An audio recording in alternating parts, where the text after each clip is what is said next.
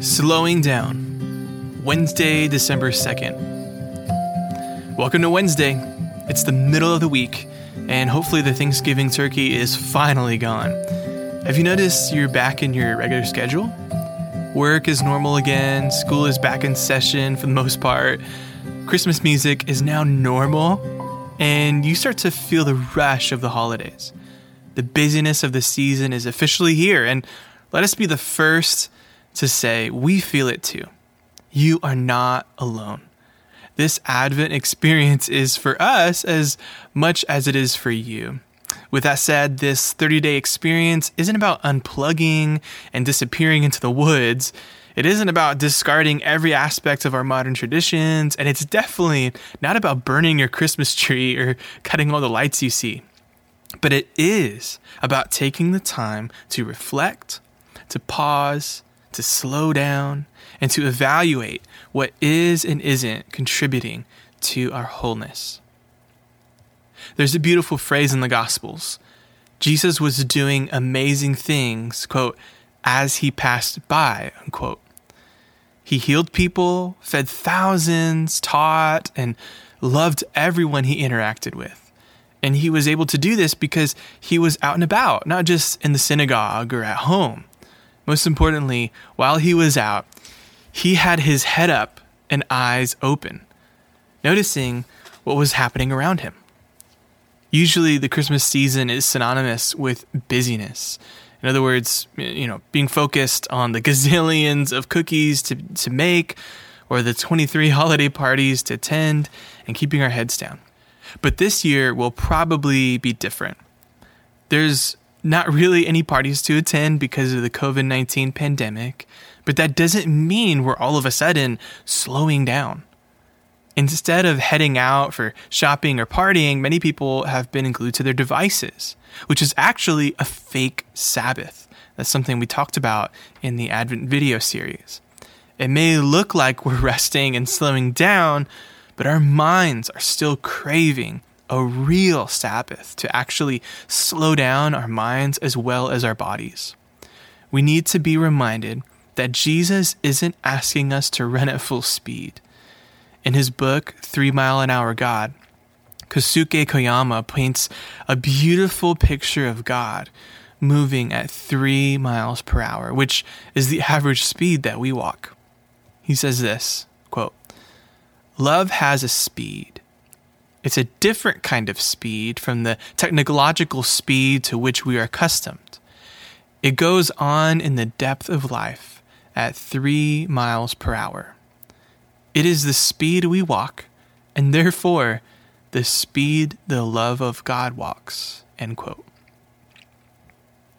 How can we walk with God if all we do is run?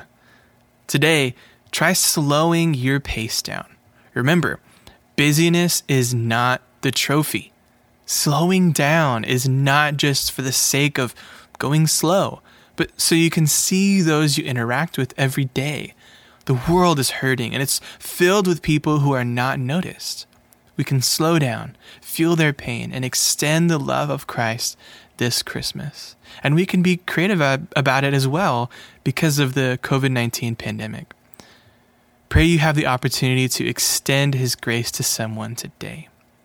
1 Corinthians 13, verses 4 through 8 says this, "Love is patient. Love is kind. It does not envy. It does not boast. It is not proud. It does not dishonor others. It is not self-seeking. It is not easily angered. It keeps no record of wrongs. Love does not delight in evil, but rejoices with the truth. It always protects, always trusts, always hopes, always perseveres. Love never fails. But where there are prophecies, they will cease. Where there are tongues, they will be stilled. Where there is knowledge, it will pass away." For God's love to be all these things, he has to have the time to notice our needs, desires, circumstances, hurts, and hopes. And if we're modeling that same love to the world, why are we in such a rush? Why do we need to be glued to our phones? Entering into his love should give reason for us to slow down. We will see the world and those around us differently. We will take time to listen and respond with kindness. Today's scripture meditation is in Matthew chapter 11, verses 28 through 30. Jesus says this, "Come to me, all who labor and are heavy laden, and I will give you rest.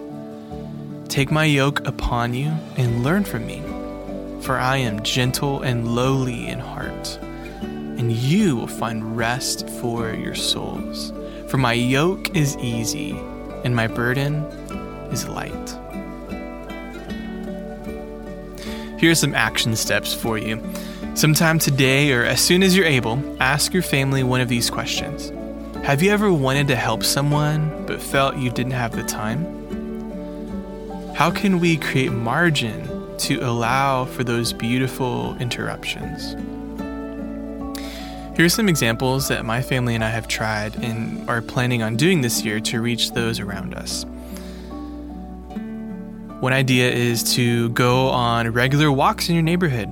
Say hi from afar and find a way to stir up conversation if everyone feels comfortable. Try dropping off sweets to a neighbor just to let them know you care. A few weeks ago, I gave some desserts to my neighbor who recently lost a loved one. I got a chance to pray for him and his family. Send a text or a call a friend to just ask them how they're doing. No favors, no invites, no agenda. Just see how they're doing. And finally, as a helpful aid to this topic of slowing down, consider listening as a family to an episode of Fight, Hustle, End, Hurry podcast. That link is in the description below. And just allow it to spark a conversation with you and your family. Thank you guys for listening to today's episode. We'll see you tomorrow.